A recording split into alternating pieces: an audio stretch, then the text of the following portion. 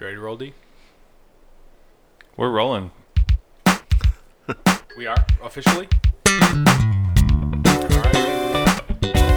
Here we go.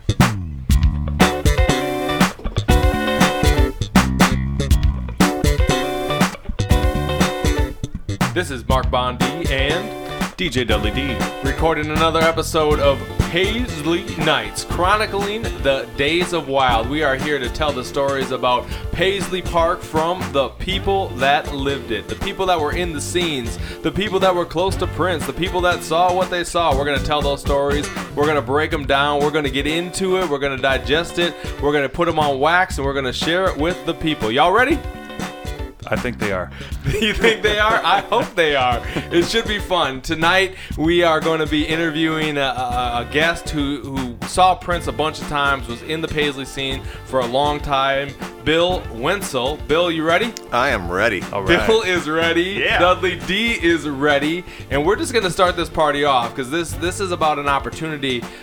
Prince, back in the day, you know, really all the way up through the time he died, he would open the doors of Paisley Park to average people. And we got to go out and we got to see him again and again and again. There were parties, there were performances, there were celebrities, and in the midst, there was just all kinds of stories, all kinds of stuff that we saw, and we want to talk about those. We want to tell those stories. We've heard from engineers, we've heard from musicians, we've heard from the celebrity community about how great Prince is. We want to talk to people that were close to him in kind of a different place, a subculture that was very, very unique. I think in the history of music, I don't think anybody did this kind of thing, right? Madonna ain't opening her place, is she? No. I don't. Does she have a place? Does she have a place? Neverland. Did Michael Jackson open his place? Not if you're over 12. So, you know, Prince used to open the doors, and it was a scene, it was a place, and we want to tell those stories because average people like ourselves got to see the greatest musician of all time perform week in and week out, really. It was crazy times. So, Bill, it is good to have you on the show. It's great to be here. It is exciting. We're going to talk about all kinds of stuff. We're going to let this thing stretch out. We're going to let it breathe. But before we kind of get into all the Prince stuff, why don't you just kind of give us a sense of who you are, what you do. Who is Bill? Who is Bill?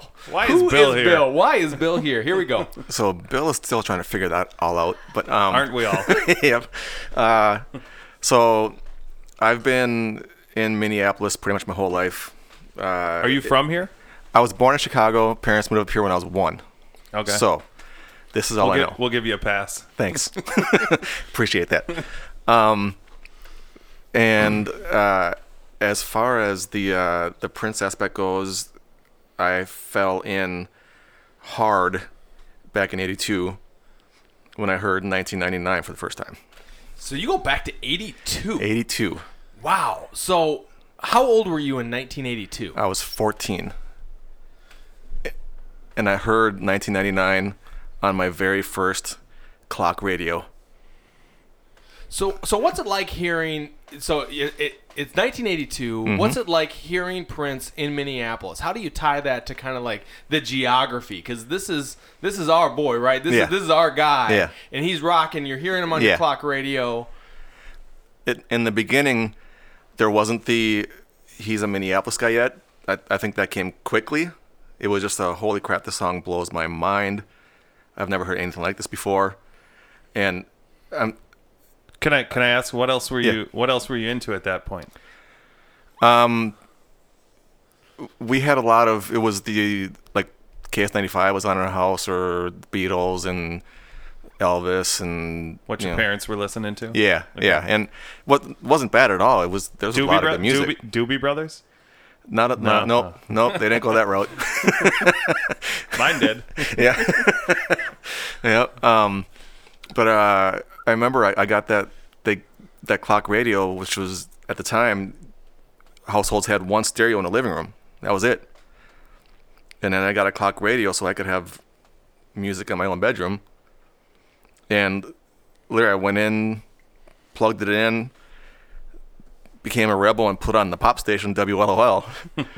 And 99.5. Yep. Very first song that came on was 1999, and I bruised my jaw as it fell open, and you know. So once you got into him, like, Yeah. did you go back to get old stuff? I did. You? Yep. I had all of his previous releases before Purple Rain came out. And what happened when Purple Rain hit? There was a lot of different things with that. Absolutely in love with the When Doves Cry video. Seeing the movie 2-3 times the first night or two was out. Hearing so much backlash from so many non-Prince fans about, you know, he sucks. He didn't even play the guitar in this song. He wasn't this and everything. And that's, you know, He's weird. he's weird. You know, he's gay. He's, you know, so you're trying to figure out, this dude is like the best thing I've ever heard in my life, and you know, so you kind of closeted it in a little bit for a while. So I mean, you're in 1982. You fall in love with him. Yeah. And did you ever like fall out of love? Was there ever a No. season where like Prince wasn't involved in your life? Never. Wow. So when was the first time you saw him live? Purple Rain tour Purple Rain tour. What? Yeah. Where? at was it the Civic Center at the time? I think it was in St. Paul. I actually have my ticket stub out in the car right now. Fantastic. Do you just Yes. you just carry that around with you? Just I didn't realize I had. I don't know. I was digging through something one day, and I'm like, why is that in my car? But You should probably put that someplace a little, yeah. a little more secure. Frame it, maybe. Yep. But going to that show, I wasn't a new kid in high school, but all my friends that I had in junior high went to a different high school, and so I was remaking friends in high school, and then the concert was right away my first year in high school that December. And so I went with someone who was a new friend. He ended up showing up late to his own house because his parents were driving us to the concert. So I missed all the opening acts.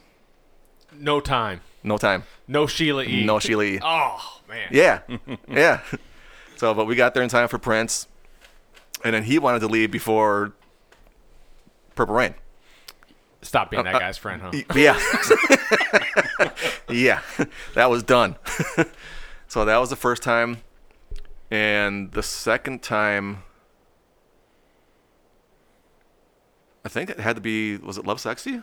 He didn't have any tours for... Yeah, he did the Love Sexy at the Met. Yeah. Yeah, and I saw all those. Now, did you see Prince around town? Like, would you like at Back that then, point? no. Okay. No, not back back then. then. When did you start seeing Prince around town? Probably not till the 90s, the mid 90s. Where would you see him? Usually, well, obviously Glam Slam, saw him there a lot, but then I would see him other places around downtown. I would see him sometimes sneaking into the Target Center for Timberwolves games, and I never really saw him at any like clubs or restaurants or anything like that. It was just like Target Center or, yeah, that's about it. So on the Glam Slam, like, were you a Glam Slam regular? I was the first person in the door when they opened up. For Like, real? what do you mean? Like you stood out in line, like 9 o'clock, the club So- is open, and there's Bill ready to roll. Yeah, two of my friends went and stood in line because I was at work. And I showed up, and there was line around the block and everything, and there was one dude in front of us. They opened the doors, and he went to the side to talk to one of the bodyguards. And so I was like, I'm walking in, they're playing Pop Life. I'm in Glam Slam #1. Wow. What was going on at Glam Slam at the time? What year is this? What year is Glam Slam Oh, open? wow. Holy crap, I do not remember what year it opened 90s. up. I mean, was this 90s, yeah. was this like post? So I'm going to see. Post Diamonds and Pearls. I feel like it's like Symbol album time. 92, 93. Probably somewhere in 92 if I'm putting my timeline in my head together correctly, yeah. So when you're walking in there, you're Yeah. standing first in line. Why do you want to be first in line? It just, like I said, it just worked out that way. My friends were there in line for how many hours they stood there. And as we walked in, it was just somewhat, we were together, but I was just like a little bit ahead of them. And the one dude that was in front of us, he just didn't walk in right away. He walked over to the side to talk to someone else. So you got in first. Yeah. And what are you in line for? Once Hey, you just so we know, 1989. 1989 Okay. Grand Slam opens. Okay. Yep. Really, it's crazy. So Yeah. it's 1989. So 7 years you've been into Prince. What was Yeah. it like knowing that Prince had a club in Minneapolis? What did that mean? Like, was there a buzz around that? What was that all about? There was a buzz around that as far as in my group of Prince friends I had at the time. And one of them is actually my roommate right now. But we were actually going to Glam Slam 3, 4, 5 nights a week. Wow. And what's happening at Glam Slam 3, 4, 5 nights a week? Like, why do you keep rolling through the doors and being number one Bill walking through there? In the beginning, it was really just a lot of dancing and a lot of DJs. There wasn't a lot of live stuff right away in the beginning. It was just dancing and meeting new people who were also Prince fans. And that was, like, the first experience with that where, you know, like I mentioned earlier, it was a lot of, you know, people didn't like him. They thought he was weird, all that negativity about him. And I get to go to a place now where everyone's like me. They're all Prince fans. They all enjoy what this man does. And you said you had, like, Prince friends. Like, what's a Yeah. Prince friend? Um, Dustin and I are right. Prince friends, so Yeah. we know about the Prince Yeah. friend stuff. So, like, David, he's been my main Prince friend, and, like, every album release since Cherry Moon, we would get together that first day and listen to it together. Like, up Nice. until probably maybe the last 8 years ago, Okay. you know, So so that's like a Prince friend. Like, the album's coming out. We Yeah. are going to get this album. We're going to yep, drop the needle and... and listen, and when cassettes were coming out then, so we'd be able to drive around town and listen to it, you know, however many times we wanted to drive around town and listen to it. And then he was also the one that we made connections where we could get unreleased stuff. What? Yeah. What kind of unreleased stuff? How did you get unreleased stuff? The dude that we got hooked up with first was Captain Bizarro. This dude was so weird. He called himself Paisley. Dude was just weird. But he got us. Wait. You guys called him Captain Bizarro, or Yeah, we called him Okay. that. Yeah. But he called himself Paisley. He called himself Okay, Paisley. gotcha. Yeah. Yep. And we got the Black Album when that got all canceled and destroyed, and we got Love Sexy the 2 days, because it was a 3-week gap between that being Black Album canceled and Love Sexy came out. So we got Love Sexy early. And then after that, we kept getting, you know, some of the albums early. We would get, you know, the rehearsals. We got the 87 show at First Ave and, you know, all that kind of stuff. So you've been listening to all of that for like a Yeah. very long time. Yeah. You've been into it for a Yeah. minute. So let's get back to the Glam Slam story. Mm-hmm. So they're dance parties, things are going on. Yeah. You're there 3, 4, 5 nights a week. Yeah. You're number one Bill, walking through the door. Yeah. Here we go. Bill, Now- he's making me feel So- young. I like this. No, I like it too. See, we come on the scene a bit later Yeah, than you. yeah. So let me ask you this: like, when you're in there, like, how often is Prince showing up? Saw him a couple times a week in the beginning, and Really? he was just hanging out. There was no performances or anything in the beginning, and I would imagine too. Like it's his club. It's his Yeah. new club that opened. Like I'm gonna pop down. I'm gonna see what's going on. Yeah. You know. yeah, he was always upstairs, what they called the members area at the time, and that was when I had my first interaction with him, where I was down dancing. Now, had you seen him before this first interaction? This wasn't your first Prince spotting. This was your first interaction. First interaction. So tell me Yeah. about, before we get into the first Right. Prince interaction, Yeah. and I want to talk about the first Prince interaction. Yeah. Tell me about the first time you saw Prince. I was at Target Center, walking in for a game. My brother also worked there, and then he worked at Target Center, and so I was able to come in through some of the back ways to get to our seats sometimes, and was coming in there, and I saw Prince walk. They snuck him around quick. Yeah, and he was Yeah. moving fast. Yeah, And what'd you think when you saw him? Were you ready for that? Because I mean, you'd been a fan, you'd liked his Yep. music. I mean, and you Yep. were like, and you weren't at this point like some like non-hardcore fan. You were getting bootlegs Yeah. from Paisley, aka Dr. Bizarro. So first time Yep. you see Prince, It's one of those things where you see him, and at first you don't believe it. Double take. Double take, exactly. And then you realize it, and then it's one of those, like, time freezes, and and your heart's going rah, rah, and and you're like, did I just see that? Did I just see Prince walking by and going up to the So what was he wearing? Do you remember what he was wearing? I remember a black trench coat and white pants. I think he had the shoulder length hair at the time, if I remember right. Nice. That might be foggy. Yeah, no, I'm saying you. The funny thing is, people always remember what he was wearing. Yeah, man. He was looking. Yeah. He was looking sharp. Yes. So you saw him there, and then did you see him again? Like once you were going to Glam Slam, he was there a couple times when you were there. Yeah. Like where was he in the? He was up in the. He was upstairs. I never saw him downstairs. And just like peering over, like watching the crowd. Yep. What was his? Yeah, he would watch people dance. He would sit back in his chair sometimes where he couldn't see the dance floor. But then there's times where he was standing up along the glass railings that were up there, and he could watch. And was he bringing new music? Was he bringing, like, Glam Slam? Like, I mean, we were talking about it the other night. Like, Prince was always bringing, like, I got the new track. I'm going to bring it to the club. We're going to turn it up a little louder than everything else that's playing. And see how people react. I think the first time with that I can remember that was when he had the remix for Get Off. And he had that separate album cover for that one. He brought that down to the DJ. So how long is it from when you hear Get Off, Prince bring it into the club, and it getting released to the street? Wow. Is it weeks? Is it months? Is it like a year? You know what? I think that I think he brought it to what's that record store over by where 35W Construction is? Electric Fetus? Yeah. I think he brought some over there like in the next day or two, so those are available right away, if I remember right. So you heard it, and then it was like you could actually go and buy it. Okay. Yeah. Okay, so you're going to Glam Slam. We talked about seeing Prince. He's there, so you're getting a little more used to like him being like you're in the same space, right? But there's like being in the same space, and then there's like him running into you. So tell us about that first interaction.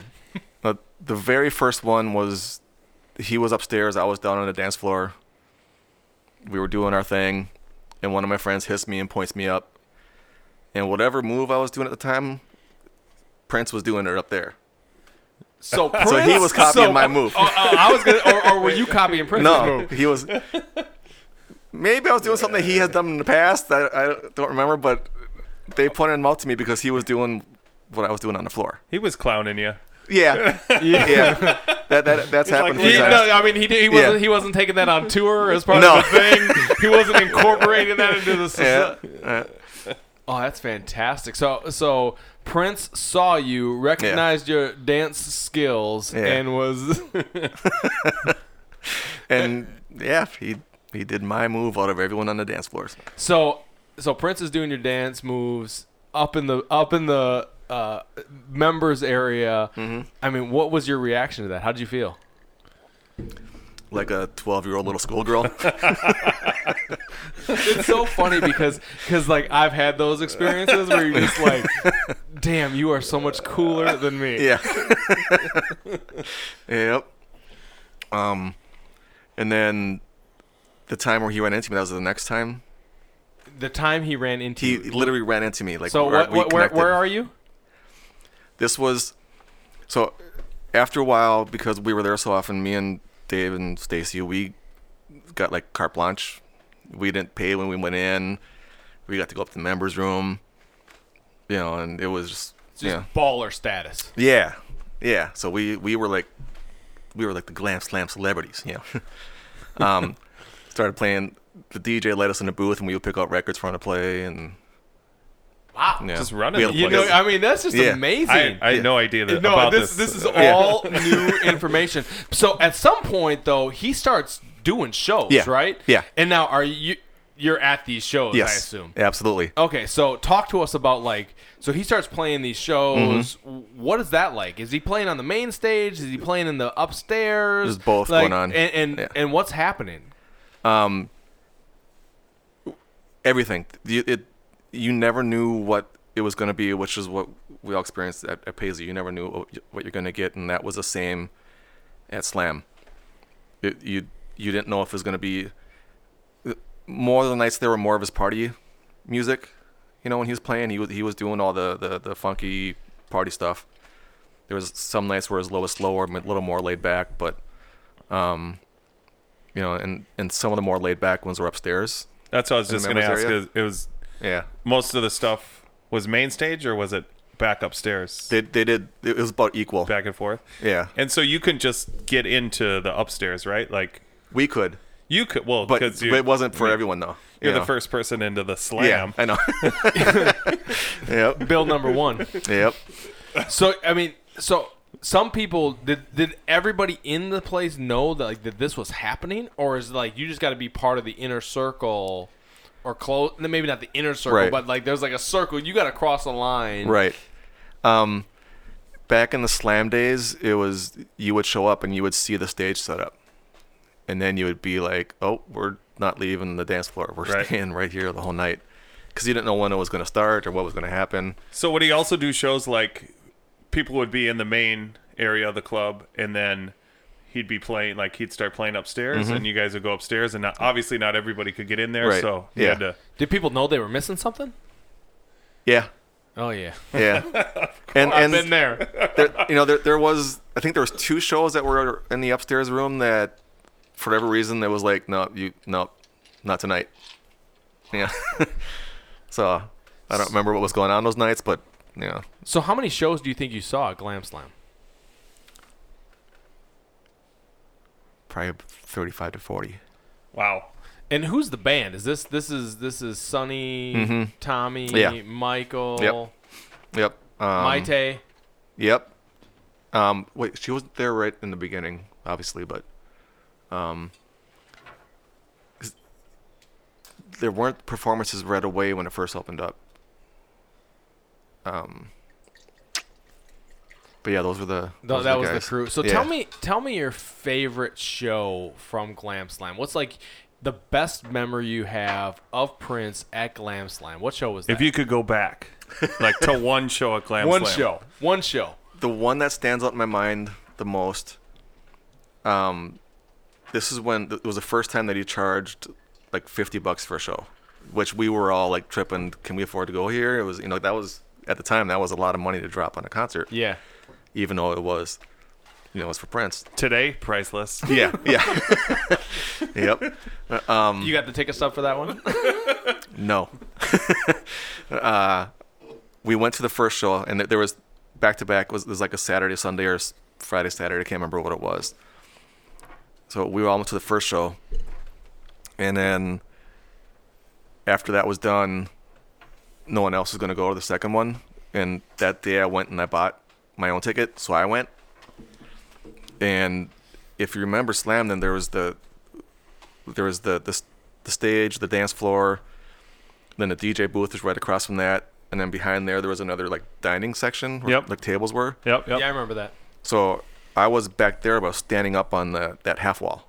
Yeah. So I was straight back from the stage, but standing up there. And then that night he opened with Gold. And that was, they came out, they invited the news crews in, and so they were there for Gold. And he played that, and I'm just back there going, And this is way I'm before in it heaven. comes out, right? Yeah. Well, I bet you it was right about the time he was going to drop that album. Okay.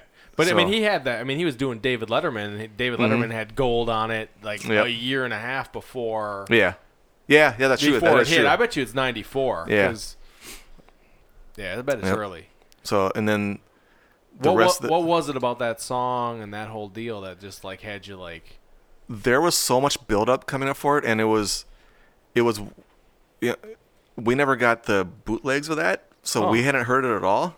So for me, it was all this build-up, this song that they're talking about, this is his new Purple Rain. This is So his new you big had anthem. you had heard about the song. I'd heard about the but song. you never heard it. Where were you Right. hearing about the song from?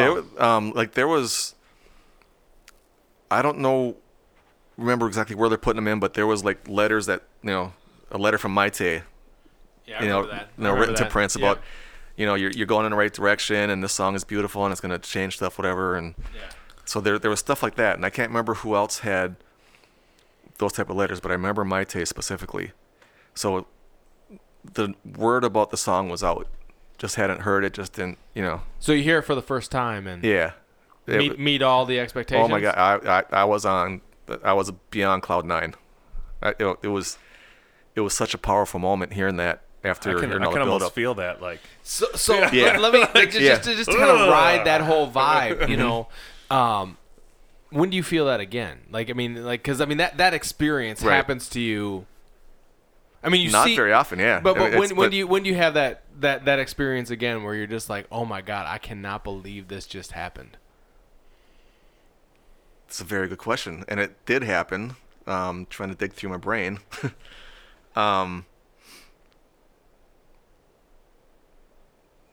Yeah, we have to come back to that. Yeah, we can I'm- come back to I'm it, losing but that one, but so- it did but it happen, did right? happen, yeah. Because Oh, yeah. because I look at the Yeah. shows that I saw, right? I mean, I saw Prince Neighborhood 160 times, and there's like a series of like, oh man, like you see him, and then like you see him. Yeah. Like I think the other thing is too, like when you start to see him so many times, like during him rehearsing for a tour, you know what I mean? You kind of get the set list a little bit, or Yeah. kind of see what the direction he's going. Yeah. But then all of a sudden, when he just flips it and does something that just You're not catches ready you for off- it, yeah, right? you're just like, Yeah. oh, yes. Yeah, and it's like you break through, right, to Yeah. like a whole different level. Yeah. Because at that point, let me ask you this question: at the time you see him play Gold, and it's like this is the best, right? I mean, how many times did you see him at that point? Because you were all the way back to Purple Rain. Yeah. You saw the Love Sexy show. Yep. You've been hanging out at the Slam. So I mean, at that point, it might have been around 15. So it was still really new in the whole lab experience. and then you're just like, oh man, this is Yeah. we're taking this to like the next level. Yeah. So when you're at the Slam, like, they do a lot of videos there. Were you there for any of the video shoots? I didn't see any video shoots at the Slam. No. Okay. Were you there for like the Exodus stuff then? Yeah. So tell me about that, because the Exodus I'm stuff so is jealous. because all I want is more Exodus stuff. And if you don't know about the Exodus and you are listening to this podcast, you better ask somebody. You Go are get missing that album. out. I'm serious, because people don't know about the Right. Exodus album. Yeah. Oh. Yeah. It's my favorite album. Oh, we should just keep talking about it just so people know how awesome the Exodus album is. Yeah. We should talk about it. It's so good. We should just take a break and listen to it. yeah, just hit pause. Mashed Potato Girl. Mashed Potato Girl. Oh man, it is so good. Get freaky, let your head bob. The Good Life, y'all. If you don't know, you better ask somebody. Google that. So Motherfucker, I count the days. You know what's funny? I was when I was doing the Super Bowl stuff. I was looking through, and I actually found a clean version of that. Oh, yeah. I didn't even know it existed. Yeah. yeah, I they was got a like, radio edit of that. I didn't know that. I Yeah, mean, yeah, I you was gotta like- you gotta play. I was the, like, it I'm count gonna the play days, this for man. I mean, sure. Sonny T on the vocals. I mean, The first three lines of that song always just cracked me up. what are they? Here's a church. Is that Yeah, how yeah, it's yeah. done? Here's a church. Here's a steeple. Here's a motherfucker I want to blow away. Here's my chance to hear the yells of the people. Yep. That's why I gotta make this mother effer pay. Mm-hmm. Mother effer I mean, that album is so good. Yeah. So you're down. Just total aside there, by the way. Just an Exodus prop up right there. It's just an Exodus commercial. It's fantastic. So you're at the Glam Slam during the Exodus days, because I mean, Yes. he was playing. I mean, he released it in Europe in '94, but I mean, he was doing a lot of songs from that. Yeah. Yeah, and No, Those- he released in Europe in '95. It would have been '95, spring of '95. Anyway, go ahead. yeah. Those were just. It was just like a wild party scene. What do you mean a On- wild party scene? Prince, wild party scene? What's going on Yeah, here? yeah. Tell us about this. We want to scratch this. You would go there wanting to have enough room to dance because you knew what was going to happen, and you knew you wanted to dance, and then there was like not much of a chance to dance because you're like shoulder to shoulder with people who were also trying to dance. So you were still enjoying the moment. You're still trying to move around, but instead of, really getting into your groove, you were like, I'm listening, I'm watching, I'm enjoying, I'm feeling this. And it was just mayhem of bodies and banging into each other and. And I mean, Prince is not cool at this point, right? I mean, No. he's not even Prince at this point. Like, he's name changed. His name changed. I mean, he's kind of seen as weird. So what? Yeah, Bill just pointed at the symbol on Dustin's laptop. So his name changed. Like, what is it like, kind of being a Prince fan at this stage in Prince's career? Inside the circle of your Prince fans, it didn't matter. Everything was still cool, but everybody else, you probably like. You had a lot of explaining to do. You got to, what's going on? A lot of explaining. So what do you mean? Like, they just didn't understand? Right.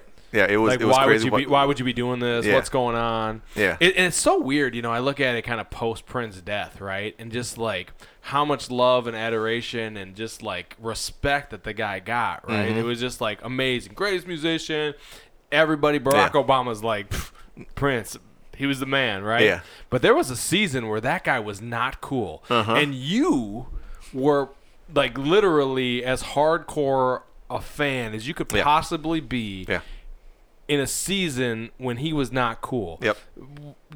Did him not being cool, like why did you like stick with the guy? Why didn't you just like bail on him? For me, none of that stuff really mattered. It was the music. It was always the music, and you couldn't get that anywhere else. Why not? There's other musicians who could make some funky ass tunes. That they're there, but that's what they make. And there's some musicians who, rock and roll and bang all that. There's some that are, their piano, their jazz stuff. You didn't know what you're gonna get when you walked into, Paisley or Slam, because it could have been any of those things on any night. And it was always new. It was always fresh. It was always exciting, and it was always just, that magical experience that. The unknown. Yeah. The unknown. And when you say always, like, do you really mean always? Always. Always. Like, there was never an exception. There was never a time when you walked in there thinking, oh, I know what I'm going to get. I get what's going to happen here. It's all good. It's all good. You never knew, and it didn't matter what he did. You still were just like, holy crap, I just saw Prince. Yeah, so 100, 200, whatever times. It was holy crap, I just saw Prince. So 100, 200, like, let's just break it down. I mean, over the course of your life, how many times do you think you saw him? It has to be approaching 300. Oh, but I don't have an official count anymore. I do not have an official count, because there are so many nights at Glam Slam and there's so many nights at Paisley. You saw Prince 300 times. It's got to be approaching that, yeah. It's fantastic. Yeah. Yeah. 300 times. So what makes a man want to keep going back? Why do you go and see 300 shows? There was just that he always was above the bar. It didn't matter if there were times where he was just absolutely pissed off at Warner Brothers, and he would do a whole show looking at Michael Bland back on the drums, and and just playing that way. So you're just looking at his back the whole night. You're telling me you saw a show where Prince kept his back to the audience the entire time and looked at Michael Bland for the whole time? Yeah. Talk to me about that show. I'm sure Mike enjoyed that. Yeah. I mean, we ever get Michael Bland on this podcast, I am making a note right now to ask him about this gig. So talk to me about this, because I mean, this is interesting stuff. So where was it? Slam. Or, no, I'm sorry. This was at Paisley. That was at Paisley. This is at Paisley. Okay. So you're at Paisley Park. Paisley Park, and it was in the back room. It wasn't the main stage. Okay. And he was. You could tell the days that the Warner Brothers thing was getting to more, and that was one of the days that he was just pissed. and it was just guitar and guitar and guitar. More guitar. And literally he was looking at Michael the whole night, and we're like, is he gonna turn around? Is he gonna? And the answer was no. No. How And, long? I mean- how long was that show? That was probably only about 45 minute show. Okay. So you walk Yeah. out of the building that night, right? Prince Yeah. did not look at you the entire night. Yeah. Just wailed on the guitar. Yeah. Michael Bland got like the face all night. You get into your car. You got your boy David with Mm-hmm. you, right? What do you guys say when you're driving home from that show? What are you guys talking about? You're talking about how it doesn't matter what he's up there doing, it's still going to exceed your expectations, and it's still going to blow you away, and it's still going to be, this magical experience that you can't get anywhere else. So you're hooked. I mean, you're pretty much addicted at this Big point. time. Like Yeah. you can't stop yourself from going. Can I go back to Glam Slam? Yeah. Had you been out to Paisley Park before Glam Slam opened? Yeah. Okay. Uh, A lot or Yeah, how does that work? Okay, so David, his uncle was one of the contractors building Paisley. So we got to go out there while it was being built, and Wow. it was five was a dirt road, and First- Audubon Road was a first person in Glam Slam? Yeah. Just Paisley Park. laying the foundation. Right there at the beginning. We are starting at the beginning. yeah. But it was like 5 was a dirt road. It wasn't, it Yeah, wasn't he paved or built nothing. it in the middle of nowhere. Yeah, it was. It was. We actually got. There's a 5 that goes out through Minnetonka. Is it like County 5, and then this Minnesota 5 that Paisley's on? I don't know. So we took the wrong one at first, heading out there, and Oh, I've been in driving that forever. situation. And then trying to get back, might have been going a little fast, and actually got pulled over and got a ticket. So, Maybe. Yeah. And then, Wait, do you have that ticket in your car still? Yeah. No. But and then we drove past it the first time, and was that it? And we kept going for a little bit, and we turned around and got back, and that's So do you go into Paisley pre-Paisley opening? Or do you just like go out to Paisley? out to Paisley. Out to Yes, Paisley. we And then didn't you're get to go looking. in. You're Yeah. looking at the outside, Yeah. etc. So tell me about the first time you walk into Paisley Park. There was after I don't know how long after it opened up, officially opened up, they did some like tour things of it where you got to go through, and you saw his like train car full of his white boots, and another train car thing full of his purple boots. So and they're doing like tours. I didn't realize they we were got to doing go through tours the that soon. yeah. So we saw the studios. Did you pay for that, or was that like a Yeah, hey, there was a just cost show for up? it. Okay. And you had to be bussed in. But you had the park. Where'd you find out about that? Like, was that like just like on Ooh. like I think it was just- WCCO or yeah. something? Like, hey, Yeah. Paisley Park is doing tours, and you get to check it out. Yep. So you walk through the doors the first time. Mhm. Like, how do you feel? It was just I don't know if they still had it like when you were around, but he had like some fake stairs and fake doors. Like you'd open a door and there's a wall. No, And there's I fake, so no, so I there's have a lot of never. stuff- I have yeah. never heard about this. So there's fake. Back then, there was like you'd go downstairs and there was a door. You open a door and it's just a wall. Like Huh. he had like stuff like that back so then. So what's you're, up with you're- that? Like, is he just messing with people? Yeah, yeah. And then the tour guide, he told us afterwards that there was something he did for some reason, that he kind of threw that into his trying to mess with like the bigwigs, the Warner Brothers and all that stuff, that he did that. That was what. So Prince is running game on the Warner Brothers people. Y'all coming to my house? Yep. I'm gonna make you walk down a fake set Yep. of stairs. I mean, it's fantastic. I Yeah. mean, this is great. Yeah. I did not know that Prince had fake stairs and fake doors at Yeah. Paisley Park. Well, Does it he also eventually was take all- that stuff out?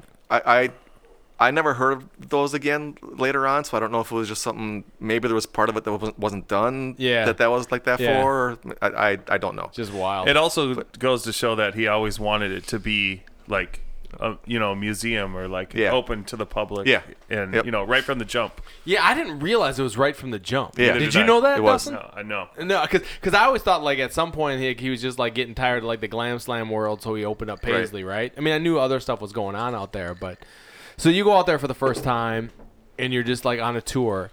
When's the first time you see a show out there? Is he doing shows simultaneously at So- Glam Slam and at Paisley, or That was going to be my question. Like, Yeah. were you like, how many times did you leave Glam Slam and go to Paisley Park, or was it like one or the other? The first time that there was like a event out at Paisley, it started at Slam, and it was me and Vince and a few other people, maybe Mike, and I can't remember, but so we're at Slam. This is back when like everyone can go upstairs. It wasn't just exclusive anymore. And so we're all upstairs, and there was a DJ, and all of a sudden they announced they're going to do a scavenger hunt. And when the scavenger hunt was done, if you got everything, they would give you a pass to go out to Paisley Park. Serious scavenger hunt here. Yeah. Best scavenger hunt ever. I don't remember I'm getting this stuff, though. I don't care what's going to happen. Yep. I am going to get this stuff. I'm going to Paisley. Yep. So I don't recall at all what it was we had to find or get or do, but I know Vince and I were one of the first few to finish. And we run out to our cars, and he's like, I don't know how to get there. I'm like, just follow me. He's like, you got to go fast because we got other people. We want to. And there was something. So this is like a game, man. Yeah. I mean, this is a game. You're getting the scavenger hunt. You're finding the deal, and then you get like the golden ticket almost. Mm-hmm. Yeah. Yeah. Exactly. And so got to go. I'd call it the purple ticket. The purple ticket. I mean, this is wild. Yeah. This is wild. And then we get out on 394. We're heading out there, and two other guys that were in the group, I mean, they just, like, 100 miles an hour just fly by us. And then the cop pulled over both of our cars. We were like, we weren't the ones. So Come on. we got tickets. Popo. Yeah. And if anybody's keeping score, this is the That's second ticket time we've gone to he's Paisley. been pulled over going to Paisley Park. And Something about that adrenaline. No, and I'll tell you, there is like the Paisley, back to my Exodus deal, like Return of the Bump Squad would hit while I'm driving in my Honda. And I'll tell you what, all of a sudden I'll be like, oh, I got to slow down here, you know. Anyway, go ahead. I know all about the Paisley speeding. Go ahead. yeah, so we finally get out there, and there was like a couple dozen people already in there, and they were thanking us for getting the cops out of their way so they can go faster. And this was actually, they had food there, they had beverages there, nothing to, no alcohol. But it wasn't like when things really started going where there was, you just went there and maybe got bottles of water. Right. For $2. Yeah. And then he played all the Paisley that night. So, And that was the first time you saw him at Paisley? yeah. Yep. What was the set list like on that? You remember? I don't remember right now. What year? 300 shows, man. It's hard. I know. It's hard to remember set Come lists, on, man. Bill. So, so you don't remember the set list, but like, do you remember like walking through the doors and being like, there's a show that's going to happen here? Yeah. Yeah, and that was just, like, we were, where did they sequester us? We walked in, they had us in a room where they had like a buffet table. They had like, one thing I remember, they had this white chicken chili there that was so good. So good. So they're serving I can white, remember that. They're I serving remember white, the food. I don't remember the music for some reason. white chicken chili. Yeah. At Paisley At Park. Paisley Park. For free, right? Like you just Yeah, like it was free. just grab yourself a cup of white Yep. chicken chili. You can have a bottle of water and here's some Yep. Fritos. And it was a specific. Prince will be on shortly. Yeah, there was some like chef food truck guy, whatever, that it was all his food that was there. I remember all that. Why can't I remember the music? That's no, weird. because it's like the details are interesting because like I remember things like where like the catering was there and like seeing like all like the accoutrement of like the scene. Like I remember those images, but I can't remember exactly what he played or how he played. Yeah. It. It's just like it's like the white chili is like it's like memorable, Yeah, right? Because it's yeah. so different. That's the white chicken chili night. That was the white. I mean, it's crazy, but it just shows you. You have spent pretty much an entire year of your life seeing Prince live. Yeah. And does not include all of the dance nights, right? Nope. And then you did like the dance nights out at Paisley too. I'm guessing, right? Absolutely. Because you got to go because you don't know what's going to happen. Yeah, you don't know because there's always the expectation. How did you? So as you transition to Paisley Park, how are you getting information that like, hey, something's going to be happening at Paisley, something's going on? How did you know these things were? The internet's like minimum. Right. You got to be in that inner circle. Right. Yeah. And lucky for me, I had two friends that were way more tied into everyone at Paisley than I was, and Who are these people? Christina and Vince Yeah. So Christina, Therones. really? Yeah. Who just Okay. got married. Who just so- got Yeah. married? Yeah, we were at the wedding. I don't know her last name. And Vince, Phil, I yeah. don't know Vince well. I mean, I know he passed away. Yeah. R.I.P. to Vince. How did you know Vince and Christina? Like, did you meet him in the scene or? No, Vince's older sister, who is my roommate right now for a little bit until she moves to England, she was my best friend for a couple years. And after a couple years, and then I was with the girl I ended up being engaged to that didn't last. That was a couple years, and when that finished, kind of Vince then jumped in to the void. Yeah. Stacy, I think she moved to Tennessee at the time, I think. Yeah. I don't remember, but so that's how Vince got in the circle, and then we met Christina through Vince, and then Teft, and So did you Prince friends. yeah, Yeah. So was Vince a Prince fan before you Yeah. met him? yeah, Okay. Yep. And Christina obviously was Mhm. also. Okay. absolutely. Yep. Gotcha. And then Teft, because I mean, like we know Teft, obviously, Yeah. and we know you through Yeah. Teft, right? Yeah. So how did you meet Teft at Paisley? So here's how this all came about. Teft applied to live at the apartment complex that Vince was managing, Oh, Oh, and wow. on his application he mentioned he's a Prince fan. Teft did? Yeah, Because he had the Adore plates, right? I think so. I think he had those back then. Yeah. Yeah. I remember that he had the Adore plates he had back that- then. Yeah. I remember. Guaranteed. Yeah. I remember. We're he gonna had get Teft on this thing. We're gonna talk Yep. to Teft about this too. I remember he had that purple truck, and his Yeah. it was like super high tech at that time, but he could get into his truck by hitting the numbers Yeah. on the outside of the handle, and of course it was 1999. Uh, Come on, Taft. Still friends with Teft today. absolutely. Yeah. Fantastic. Yep. Just talked to him on the phone twice last week. So Yeah, I mean, talk to us. I mean, how many friends in in your circle of relationship? How many of your close friends are like Prince people? probably about a third of all my friends, and that's family, work friends, work everything. About a third of them are all Prince geeks like me.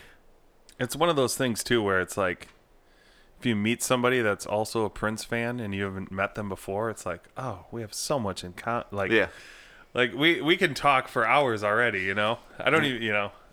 Well, there just today I went to Chipotle, and Shout out Stand- Chipotle, sponsor us. yep.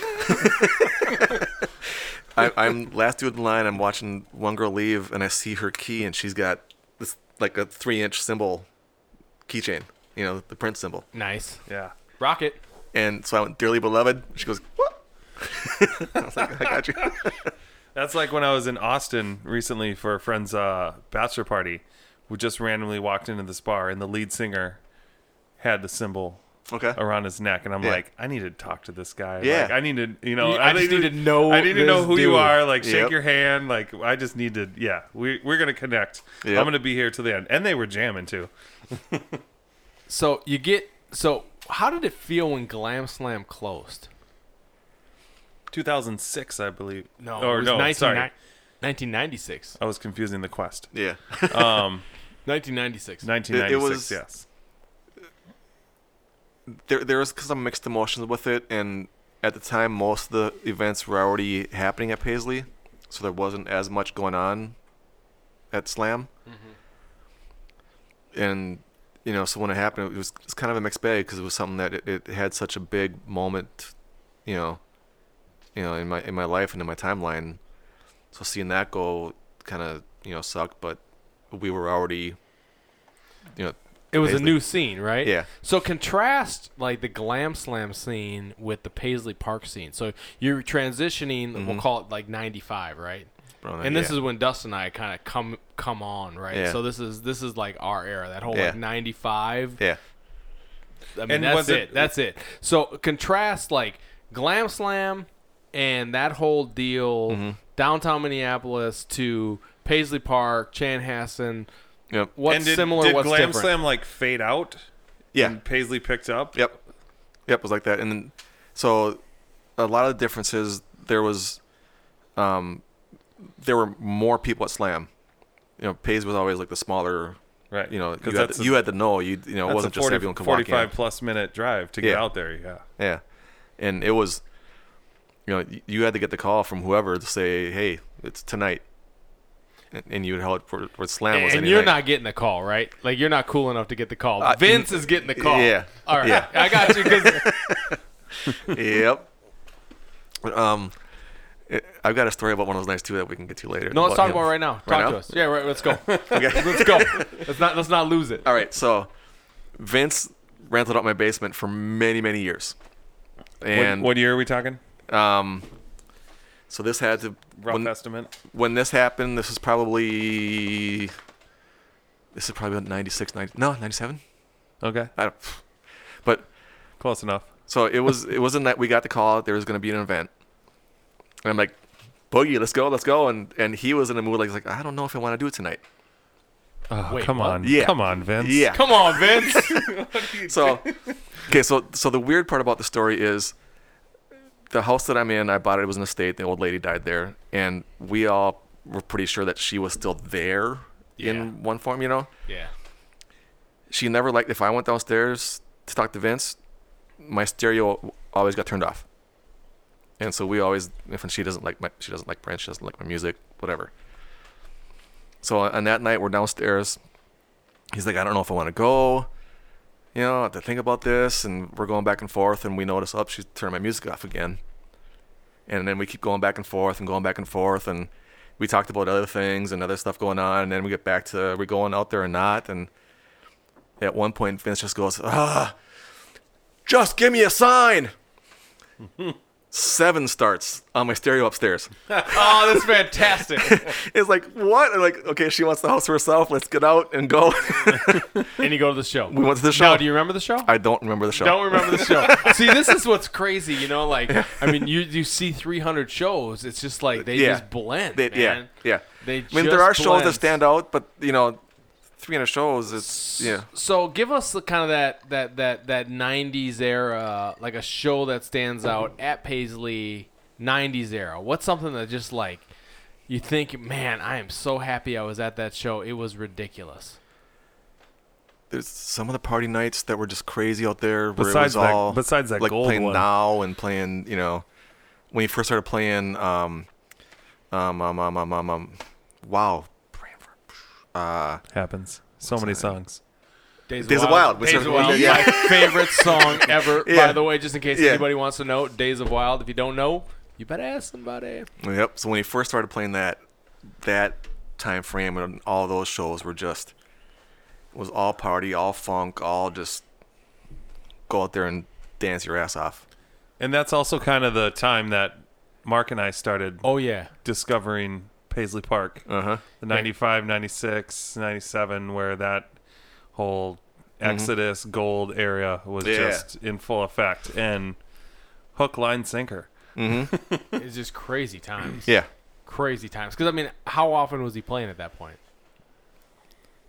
It would go in phases. There'd be like maybe a month and a half, 2 months where he was like pretty much every Saturday you were heading out there. And then you would go 4, 5, 6 months with nothing happening. So it was like on, off, Yeah. on, off. Yep. So while you were out there, you were doing Paisley. Mm-hmm. You were seeing shows. You would get the gigs. You would find out about them. Vince was hooking you up with the info. Yeah. Various sets. Yep. All kinds of crazy stuff. Yep. Celebrities? You ever see any celebrities out of Paisley Park? Absolutely. Who'd you see at Paisley Park? Gwen Stefani, TLC, Clapton. You saw Eric Clapton at Paisley Park. Yeah. Was he Slam or Clapton? I saw him out one of the two. One of the two. You saw And- Eric Clapton, and like I- not like some like pseudo Eric Clapton, but like the Eric Clapton. And We're talking slow hand. I man. used the I was- Prince line on him. I was so into Eric Clapton. I mean, Yeah. this is Eric Clapton. I mean, Yeah. So, have you guys heard, the one of Prince's bootlegs where, they're up there jamming, Eric's out in the crowd, and Prince is making fun of Eric saying, Eric can't play this funk. He wears those flat shoes. Yeah, he can't play this funk. I didn't realize because Dustin had that bootleg. Do you Okay, remember yeah. that? Dustin, you remember that, right? Yeah. Yeah, because you can't play the funk in flat shoes. You got to have Yeah. heels. Yeah, I remember that bootleg because Dustin had it. And what's crazy is I didn't know up until 1 second ago that Eric Clapton was actually in the crowd at that show. He was in the crowd at that show. Well, hold on. So this Crazy. was after that event. So Blow I don't- my yeah. mind. I'm just catching Well, up to well, you, hold on, Bill. hold You're on. blowing my mind. You're blowing my mind. That part I can't confirm that you got there, but the part I had was I walked up to Eric because he was just standing there by himself, and so I walked up to him. I was like, "I see you're still wearing those flat shoes." What'd he say? He was like, "I am, and I can't play that funk either." That is fantastic. I love that bootleg, man. yeah, I mean Yeah. that was it was just so quintessential Prince, right? Like calling out like one of the best guitar players in the world, saying, "You can't do what I can do." yeah. Yep. Oh, crazy! Saw Jamie Foxx out there. He was out there a lot. Really? Yeah, How many times did you see Jamie Foxx out there? handful of times, 4 or 5 times, I think so. I never saw Jamie. Oh, I When- saw Jamie Foxx. Jamie Foxx was out Yeah. there. Did I see Jamie? Yeah, Foxx? Jamie Foxx was out there, kind of that like 97, 98 era. He was there. Maybe I did. Jamie Foxx, Chris Rock, yeah. Both those dudes were out there. I only saw him once, Yeah. maybe twice.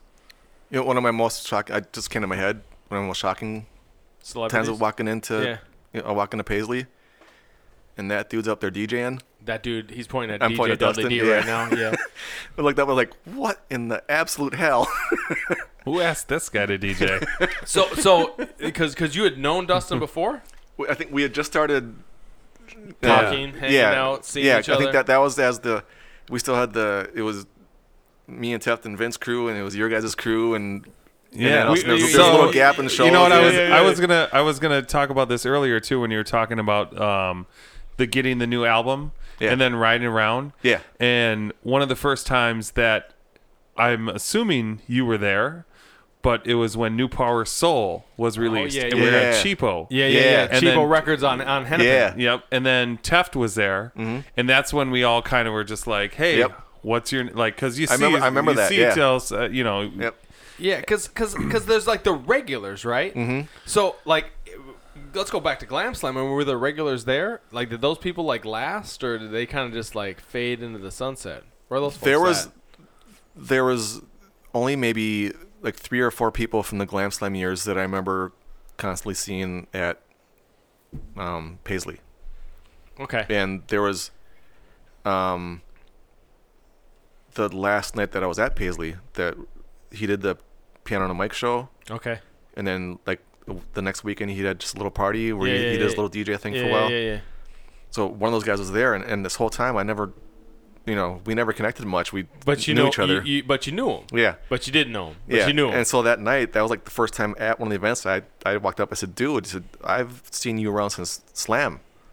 He's like, Yeah. "Yeah, man. You've been around a long time too." And Yeah. he was like drunk. He was wait, so who was tough. this? Some dude. It was. I don't know his name. Oh, I don't know okay. his name, but he was Oh. just someone I remember seeing back at. He was one of the Glam Slam guys. So last show you saw 300 shows. The last show you saw was the piano and microphone show. Yep. At Paisley Park. Yep.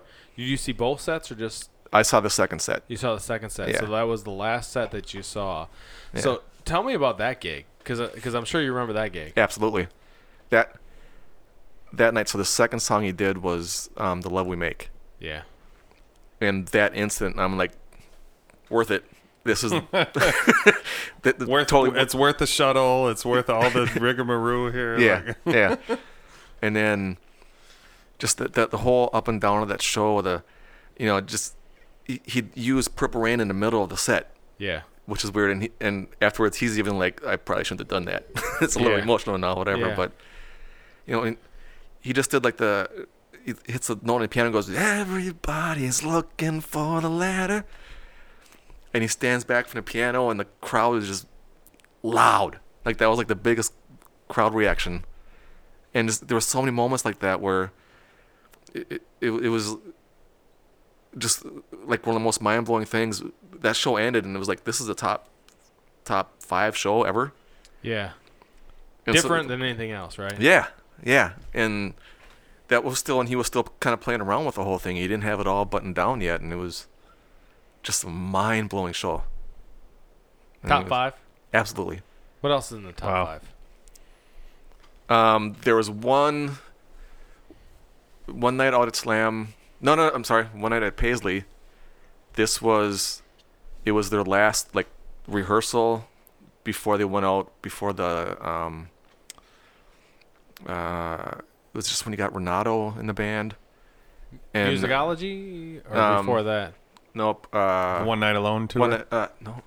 Oh yeah, kind of that whole that Was era. the more the jazzy phase, whatever. Yeah. You had Rhonda on Rainbow bass. Children. Huh? Rainbow Children. Yeah, era. that album. So Yeah. it was right before that album came That's out. when Dustin was DJing for him. Yeah, but they did one show right before they left, and I think it lasted just over 2 hours, and they played maybe 5 songs, no vocals. It was just all instrumental jams. I'm And trying to remember that I because wasn't at that gig. you were there. Oh, 'Cause I we- was we at that talked- gig. yeah, It you were just there. faded into the subset, not in my top But 5. But I remember I'm sure there- it was awesome. So there was one song that the last like 8 minutes, it was Rhonda doing a bass solo and Prince doing a guitar solo. And Rhonda How do you doing know a bass I was solo. there? Like you say Because- with such confidence. That song ended, and we were kind of near each other, and you were like, he could have played that song till next Tuesday, and we'd still be here just going. I remember that quote from you, man. no, I was there then because that totally sounds like me. Yeah. Oh, they just all blur together. Yeah, I it's mean- sometimes hard to distinguish set to set. You know Yeah. what actually happened. Yeah. So what else? So you got the Glam Slam Gold show. Yep. You got piano on the microphone. You got this Renato show. Yep. Give us your other 2 in the top 5 that you saw. There was the night that he played The War for the first time. Tell us about that. I was there. You were there. We were both there. We I were, was gonna say I was there, but I mean I was Yeah. that was the night. Yeah. Apparently, all 3 of us were there. Yeah. We were there. Hey, and we're gonna talk about the war here, all podcast listeners. just an interlude, just like we did on the Exodus. Just a quick Yeah. interlude. If you do not know about the war, you better ask somebody. Yes. Google it. Yes. So tell us about the war, Bill. Why should they be listening to the war? So it's 22 minutes of just mind-blowing. I want to just say music for it, but it's mind-blowing experience. Yeah. So tell us about the night. How did it go down? So it started. He was on the stage by himself, and he started playing the drum track for it. 1, 2. Yeah. The Yep. evolution will be Yep. colorized. 1, 2, and he's kind of Yep. getting the crowd going, Yeah. right? Yeah. And he recorded all of us. Aren't we all on that? Yeah, we're on that. Yeah. I don't know. Dustin's up in the DJ booth, so he's too cool for Yeah. cool to be on it. But you and me are on Right, it, Bill. right. I was Yep. right there. I was front row that night. Yep. And then it's just kept building and building and building, and then you just go boom and drop it back down to nothing again, and just start building it again. And it was just lifting us up and taking us down, and lifting us up and taking us down, and it's just a wild roller coaster ride that you didn't want to have end. Yeah, I'm with you there. And I thought what was particularly crazy. I mean, we're going to talk about the war probably like on every other podcast, by the way. So if you don't want to talk about the war, I mean, get to your next podcast because, I mean, we're going to talk about Go the get war. the war and get in the game. Get in the game. You guys Yeah. need to go listen to the war because we're going to stretch this thing out a little bit because I think the war is such a quintessential piece of Paisley Park history. Yeah. And it really, I think, is reflective of kind of that whole Paisley Park community and Yep. how Prince pulled in the community in relationship to like, I'm going to have you sing on the track. I'm going to have you participate in the track. Like I produced this, I wrote this, but like it was like a community affair. Yeah. Like, and he was like, all right, you don't want to participate? You can leave now. Saturday morning awaits. You Yep. want to get out of here? I'm about to challenge you. It's like Yeah. Prince is the quintessential teacher, and he's producing something like literally we're 2 feet away from him, Yeah. and the guy is like When he was on a brand new making the instrument. sound. Yeah, which one was that? Wasn't it that like kind of had the drum things so he could play the drums a little bit and had like Oh, yeah, I think it was Red. Is Yeah. it Red? Yeah. And Yeah. then it had the different pads on it. Yeah, Yep. yeah, it's crazy because I I had forgotten that portion. I didn't realize that I he think was Tommy on. played it later on. Because Right? I remember the keyboard. Tommy was gone at that point. The keytar that Tommy would come out and solo Yeah, on. yeah, there was but, that, but this is No, it was Kirk. Kirk played it. it. Yeah, he had the same kind of guitar he played on Leno when he played Come On. Yeah. That's when he first had that piano like synth with like the what do they call that with the it's like it's almost like a ladder, you would just like turn that thing and just like work the heck out of it, just bend some notes and stuff. Oh, that song was just so crazy. Yep. So do you remember the pre-war set? Because like he played songs before the war. Yeah. Do you remember that? I'm drawing a blank right now. Yeah, I mean he did like the cross, or the Christ, and he did. It was kind of like this whole. I don't like when he did the Christ, but yeah. But it was like the whatever. same. But it was like that. But there was like 5 or 6 songs before the war. Yeah. And then like that whole set was just ridiculous. Yeah. Now, do you remember getting the tape in the mail? Uh-huh. Yeah. That was like 3.5 weeks later. Yeah. Let's for people that don't know, just talk about What a cassette tape is? No. We covered that in episode 1. Oh, okay. What is a cassette tape? You should go to Wikipedia. Check that out. Cassette tape. Links in the comments. No, but just how did you get just talk about how you got the cassette tape. Like what happened? What's crazy is I don't know how I got the cassette tape because they just sent that cassette tape out, I think. So if you had bought something from 1-800-NEW-FUNK, the most awesome thing ever. Was it except for the what is jersey. it? Was it Except for the jersey. 1-800-NEW-FUNK? The jersey was a ripoff, y'all. They took my money. I want my money back, Prince. But if you had ordered something from 1-800-NEW-FUNK, I think you were on like the mailing list. You didn't have to order the war cassette. It just showed up one day in an envelope at my parents' house. Blank, envelope or Logan envelope? Avenue South, Minneapolis, Minnesota. And it's just like, and the sticker in the corner is like Paisley Park Studios. And you're like, wait, what? And then you open it up, and it's this tape, The War. It's got the whole thing on it. Mm-hmm. And then you go and you put it in your cassette player. 1, 2. And then you're like, that's me. Yep. And this just happened like 3 weeks ago. Yep. Oh, I'm telling you, man, I love that song. And we listened to that song. That's on heavy rotation still. Uh-huh. Heavy rotation. If you don't know, Yep. better ask somebody. Get to the records. No, you can't even get to the record store. You got to go. No, I don't even know. Is it on? Is it on like Tidal? I have no idea. We got to figure I that gotta out. check that Because out, 'cause I everybody think- who's listening, write a note, put it on a Post-it. You got to find The War. Ask right now. a friend. Ask a friend. It's so good. So okay, so you got The War. That was just crazy night. Yeah. What's another kind of Paisley night that you just like top five Prince shows? Whether it's Paisley, whether it's Yeah. There was Glam Slam. one night where they did a show, and this is when the stage was in the back room. In the back room, you're talking about the MPG Music Club? Yeah. Okay. We also call it the backstage area is what we called it. But, I mean, you call it the slam, so you're like, yeah. Bill number one. Bill Yep, number one here. It was back there, and they had a full performance done, and then the last half hour or so, it was just him and acoustic guitar. Just I wasn't there. I was not there Yeah. either. So you're telling me Prince on the acoustic guitar. for about a half hour, 40 minutes. Yeah, Give me a couple of the songs. he did. Sometimes it snows in April was the one I remember, and he dragged that show that song out. He played that a long time of it. What Song's so what good year is live. this, do you think? Just guesstimate. Early 90s, late 90s? Late 90s. So I want to say, I think he was wearing that blue jumpsuit from the rave. God, wait, were we there? I wasn't there, but it just shows you Yeah. how much stuff I missed. Yeah. What was I thinking? Whatever I was doing. Yeah. You might have had a date. Might have. There was one week where I don't know if it was still WLOL or if that was gone. It was K-Dweeb, whatever. But 101.3. yep, he did 5 nights in a row where he did shows out of Paisley that they were all announced on the radio.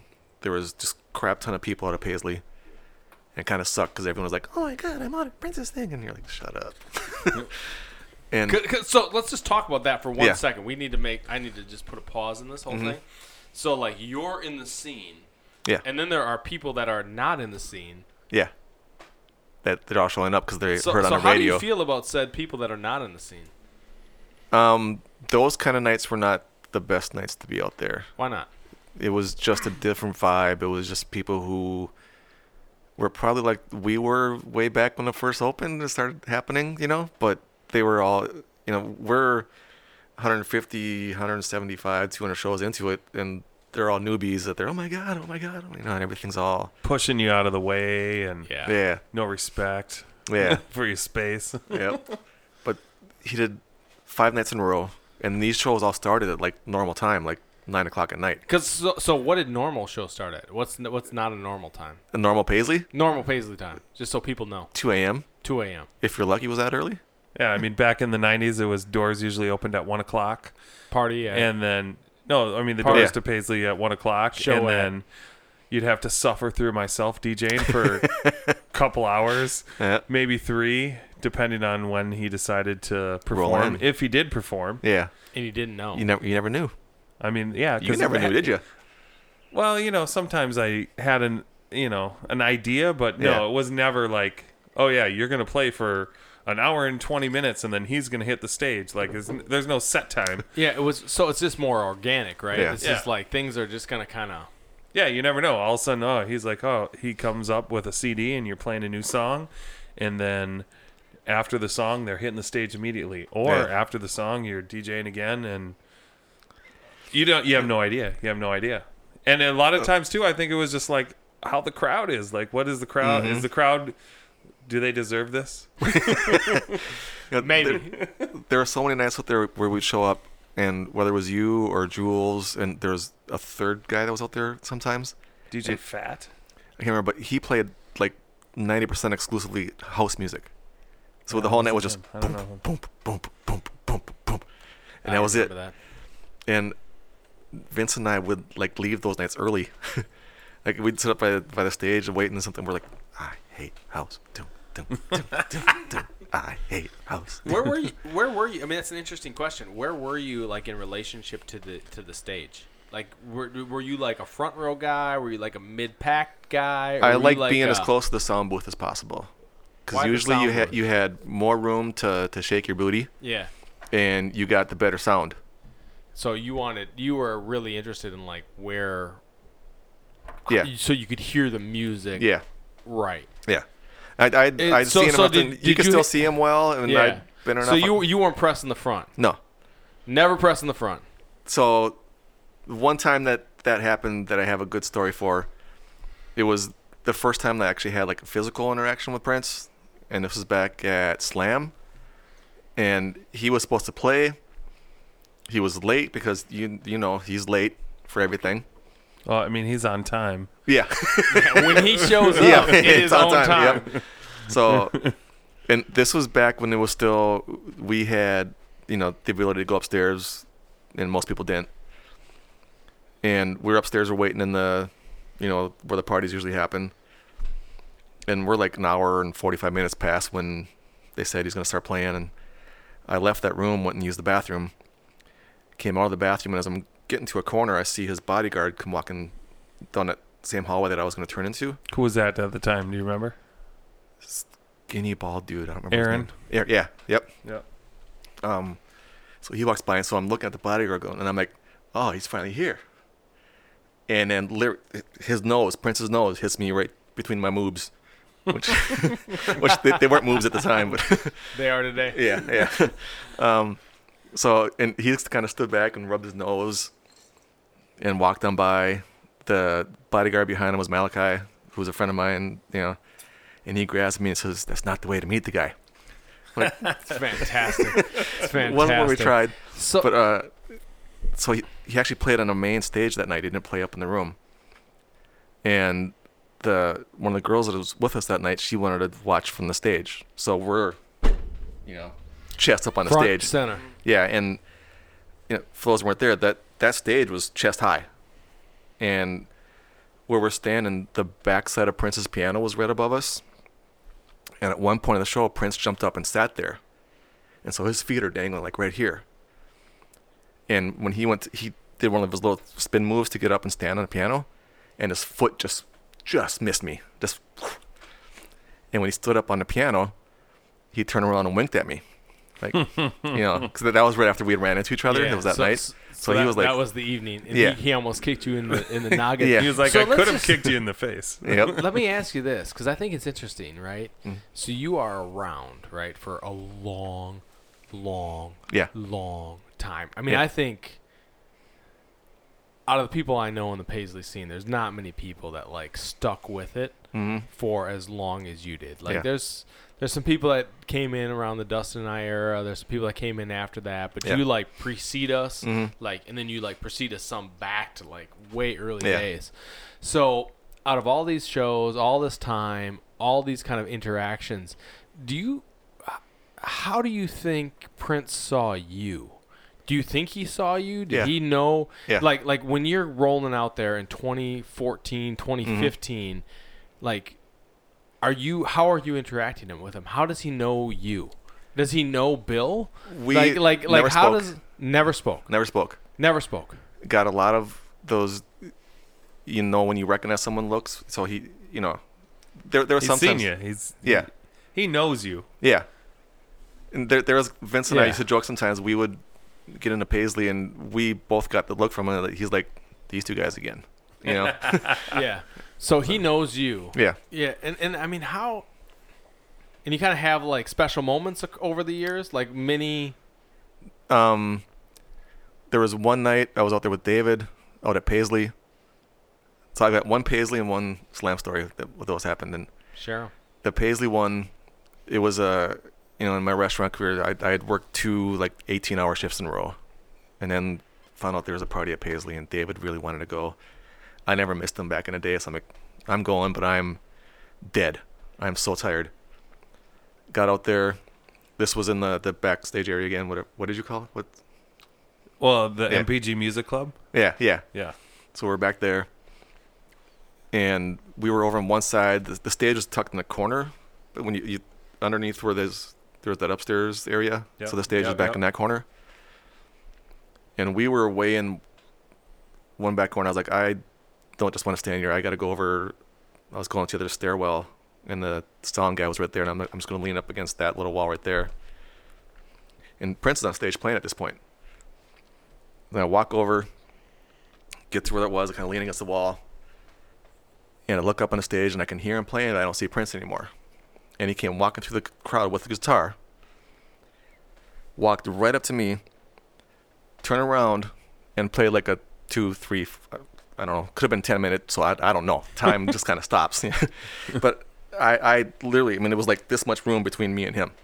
Just a little, half an inch. And he played, and he played, and he played, and then just walked back through the crowd and got on stage, and Dave was standing next to me, and he goes, I think we can go now. And that was at Paisley Park. That was at Paisley. Do you know what song it was? I don't remember. That's the other thing too, like, because I'm sure he was comfortable Yeah. because he had seen you so Yeah. many times. Yeah. That he wasn't worried Nope. about just walking up right next to you and jamming. Mm-hmm. It's wild. I mean, if you think about it, right? Yeah. And then the story back at Slam, I was hanging out with Vince and a friend of ours named Mike, and can't remember everything we did that day, but we were in a mall somewhere, and there was a guy that had airbrush, and he had this sweatshirt that was, the whole back of the sweatshirt was Prince's head from like the rave.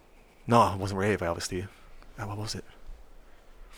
But anyway, so I bought the sweatshirt. It was just plain cheap white sweatshirt in front of it, and like his whole head took up the back of the sweatshirt. It was all these different colors airbrushed on it. I'd wear that. Yep. So we're back at Mike's place, and what I was wearing at the time, something I don't know if it was eaten or food or whatever, spilled on it, and so I just took that off and put on the Prince sweatshirt instead. And all of a sudden we find out, let's go to Slam. I was like, well, I'm not going to Slam wearing this. I'm a fan. I'm not gonna be that guy. But Well, they talked me into being that guy. So we're upstairs, and it's just a DJ night. And so we're on the dance floor dancing. And all of a sudden I see... just a DJ night? Bummer. I know. So all of a sudden I look, and both Vince and Mike are laughing because, I'm facing this way and they're facing towards me. I'm like, what are you guys laughing at? I turn around, and there was Prince and whatever girl who's he seen at the time. You tell me. Yeah. Yeah, I can remember. They were standing there. I bet she was pretty. Very much so. You nailed it. So there was a pretty girl in Prince. Yep.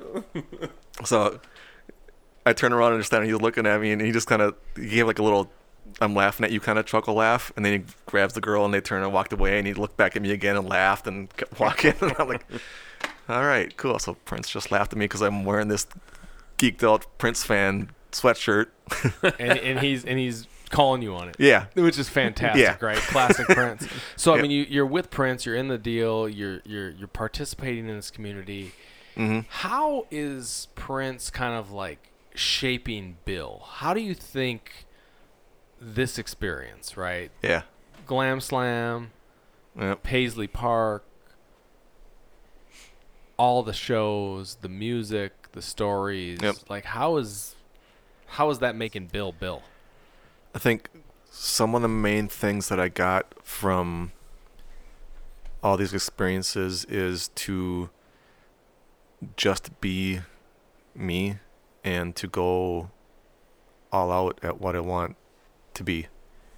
Because he didn't care. He wanted to wear, clothes that only women wear. And he Putting made on it work. something that another wouldn't dare. Yeah. Yep. It's a freezer burn compared to cool. Yep. And just the way he always reinvented himself and the way he was always so damn confident in what he was doing was the right move.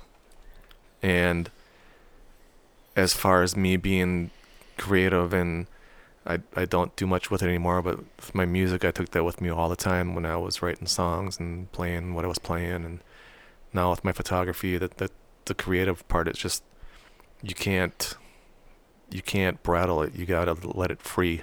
Yeah. And Tell us about your photography. Plug So- yourself. All right, so plugging myself, I've got William Drew Photography as my website and my photography business, and I mainly specialize in nighttime photos of Minneapolis skyline and Disney World. And they are absolutely amazing too. I mean, I feel like being friends with you on social media over the years, I've seen your stuff like take off.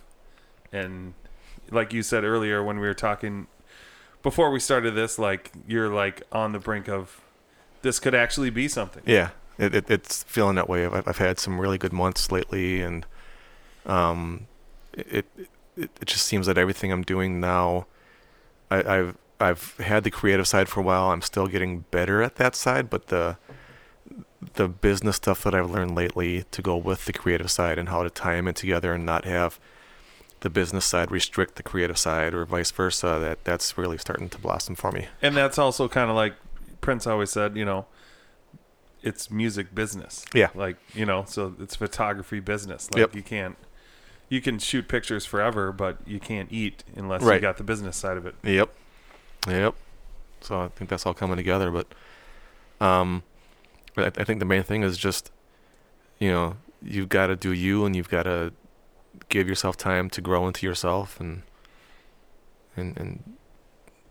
let everyone see what you are. You got to do you. Yeah. So And no one did that better than him. Why not? I think he just put so much time and effort into being Prince that, that was his one. Most people who make it to, his level or whatever, they're a musician when they got to go in the studio and make an album, or when they're on tour. Otherwise, they're just whatever they do. And with Prince, he was always Prince. He was always working on music. He was always working on his dance steps. He was always working on, whatever avenue he wanted to get better at. I think a lot of that too is like, I mean, he said it before too. It's just like back in the day when he was battling the record industry, was like, he looked and said, what do I not have that they have? And that's the recording studios. Yeah. And so what did he do? Built his own recording Yep. studio. Yep. And then he's like, now what? Yeah.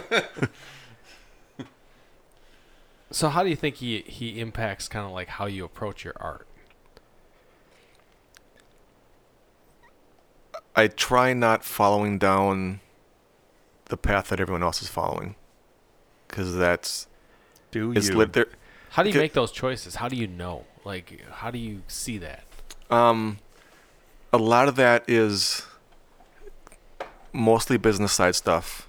There are, I have a lot of photographer friends, and there are so many photographers that are better than me at, maybe it's, in the post process, and they make their picture look better or whatever. I think I get a little more creative in my setups, but I look at these people and the pictures that turn out, and they're all doing the same thing. They're all putting the pictures in the same area. They're all, putting the same words in their pictures. And I could follow down that path, but there's all these other people there that are all fighting for the same attention. And you got to go off on a different path and find the path that's right for you. And that's always where I've been trying to walk. And I'll give you an example of how you do you. I messaged you when I was looking for photographers for my wedding, and I asked you to be the photographer at my wedding, and you said, "Hell no." Yep. Yep, I did. I hate weddings. Not I don't gonna happen. Yep. I don't do Not weddings. gonna happen. I've done a few weddings in a day, and those are hell. And Not your scene. if I could charge like, $50,000 for a wedding, I'd do it. But I'm not that good at them. I don't have the background to just start charging that amount, and the amount of work you got to do to get to that level. That's the photography I do now. It's me being out in the moment and enjoying where I'm at, and I'm just happening to capture pictures of it.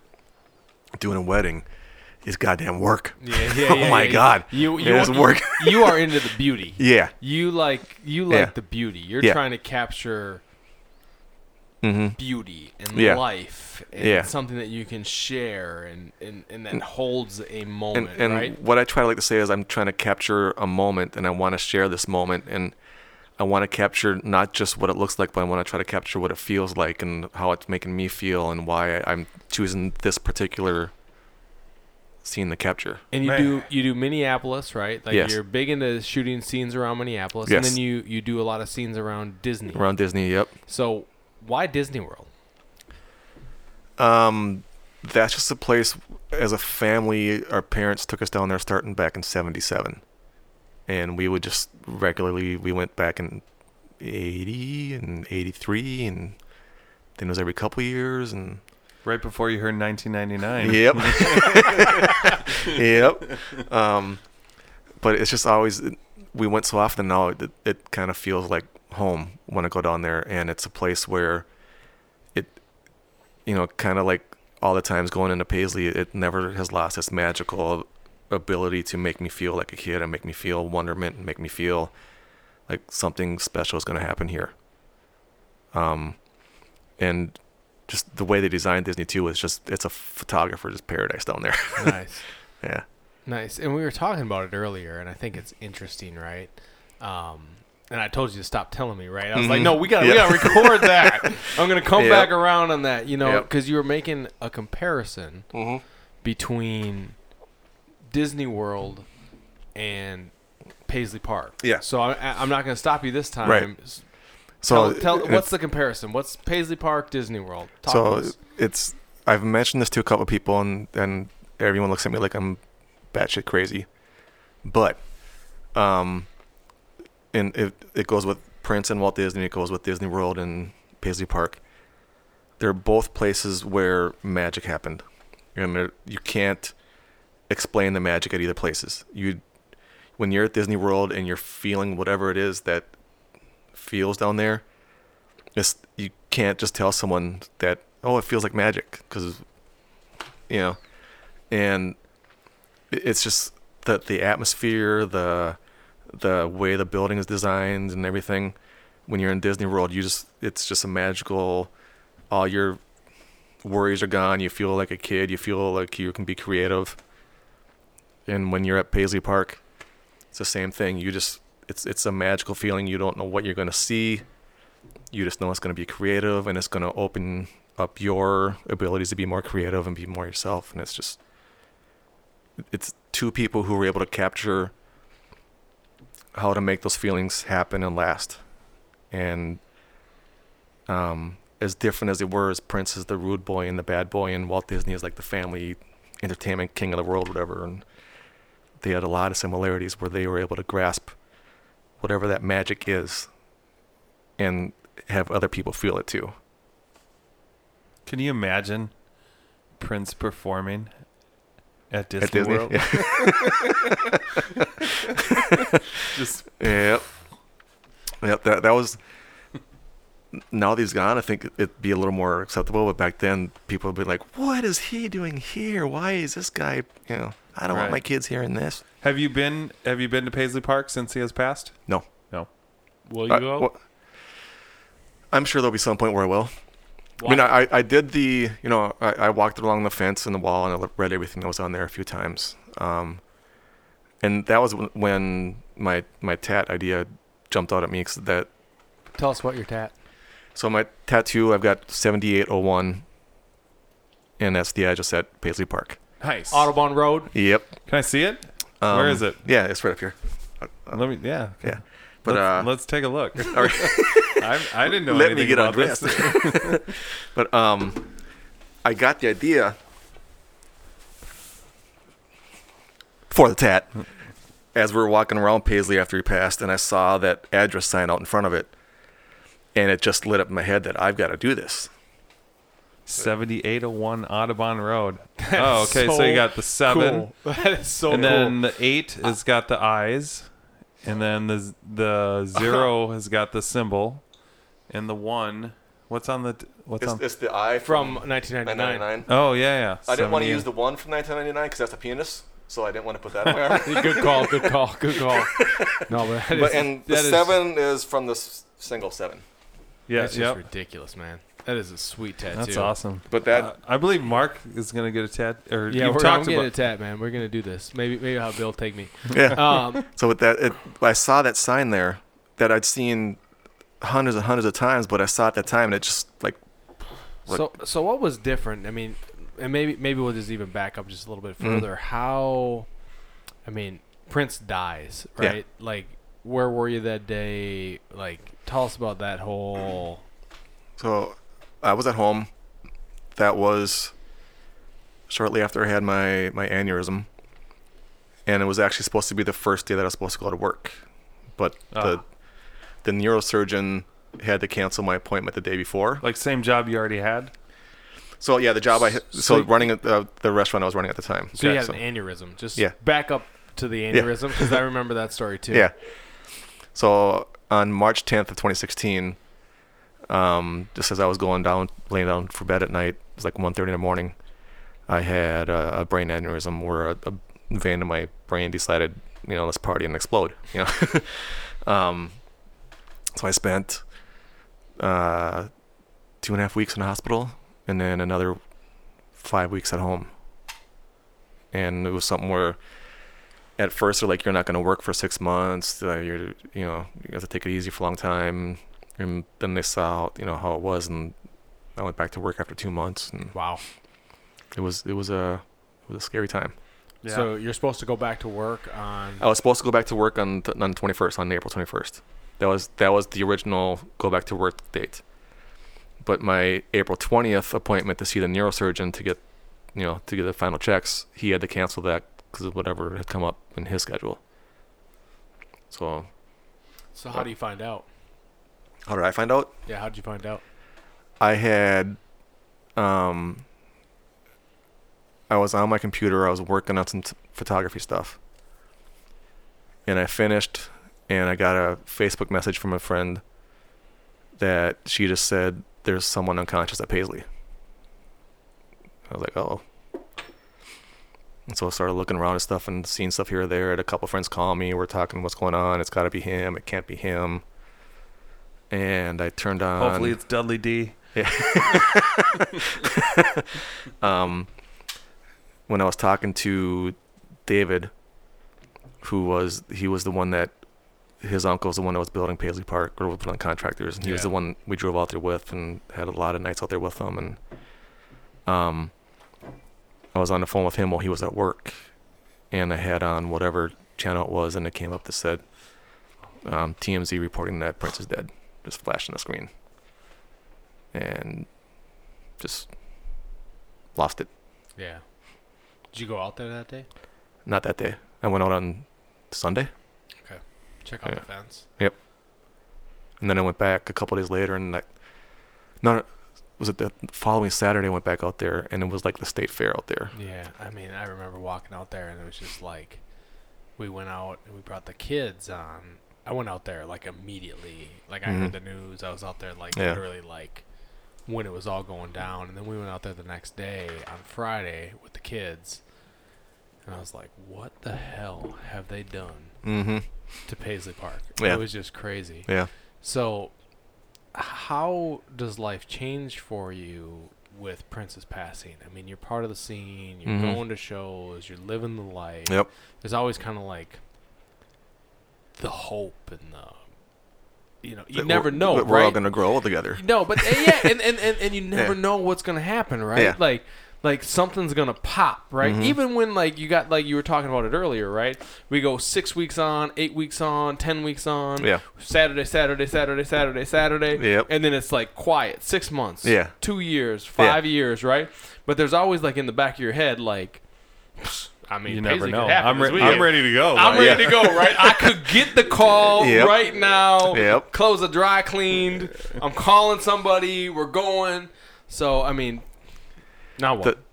The biggest thing that's different is not being with you guys and everyone out at Paisley anymore. We missed that. We all had there's all a camaraderie that we all had out there, and we don't get to have that as often anymore. I can listen to the music and it doesn't, it's not a bad thing. I can listen to it and I'm enjoying it just like I always have. And the videos and everything, that's all the same. It's just you don't have your Prince posse around you as much as you used to. Talk to me. Sorry to interrupt No you, worries. but Go ahead. I think it's just like also that we were talking about earlier, like that unknown part. Like, Yeah. You're missing that like spark of What if? what could what could, like, I mean, there's a lot of times like before I was DJing that Mark and I would be like, it's Friday night, you're going to the U of M, I'm an up and coming wannabe DJ, but like whatever plans are happening on Friday night, like Burn those. like if we find out that there's something going on at Paisley Park, like we're Sigma ditching everyone. is getting ditched. we're ditching everyone. Like, or I mean, we're inviting people too, but at the same time, they're 99% of the time they're not coming because they just don't. Yeah, they have no don't idea. know. So tell me about the Prince posse, because like I mean, you alluded to like Dudley and I, right? Because we don't hang out on the regular. No. I mean, we're not like. I just want like it's important kind of get this out there, but there's this Prince community of people that like you saw. Yep. What did that community mean to you? Look, I'm gonna step back a little bit. There's one thing that popped in my head about talking about when Prince died and things that changed, and one of the biggest things that changed, and it blew my mind that night, and it still kind of takes me back, is the world turned purple. Yeah. Never in a million years would I thought. I mean, you don't think about Prince dying, but not only did the world turn purple, but all your life of being a Prince fan and people giving you dirty looks and why you like him and he's dirty and he's 94, man, 94. Yeah. These people think he's crazy. Yeah, and now everyone's like, "Oh, I've always loved him. He's awesome," and it's a totally different world that way now. We're now, How does that make you feel? Like, I mean, do you embrace kind of like the love and adoration that he's gotten post death, or do you feel like Or do you buy a ticket for the pub crawl, the Prince pub crawl? Yeah. It's still a weird experience having him be the cool thing now, and it's having people talk about how they like this song, they like that song, they like this album, and and people coming up and asking me about my Prince stories, and that never happened before. So it's weird. But I like it. I still want him to be popular and be more popular. I want whatever's in the vault to come out and have people just explode over it. And Why? Why do you want that? he deserves it. He's been the best, and he's been overshadowed. People can't. When you compare him to the best guitar players ever, yeah, it's a favorite thing. You can't really judge technically too much. It's he's my favorite, but he's always known now as one of the best guitar players. But with those circle of best guitar players, how many of them are also one of the best piano players ever, and how many of them are one of the best bass players ever, and how many of them have 1,000 years of music in their vault. He's just on a different world that no one else has ever been on, and most 99% of the world hasn't experienced that like we have. How can they experience it? What, like, if you were like to give advice to somebody that's like, hey, I listened to Purple Rain, I checked out the hits, I listened to some of these songs. What advice would you give somebody that's just getting into Prince music? How would you like direct somebody to go deeper with the music? I used to be really, really good at that and get people the right albums to follow. I haven't had that question come very often anymore. And a lot of it, you got to kind of know the person who's asking, because there is a wide range of Prince. Some people ask you can throw them at the jazz stuff or at his instrumental stuff.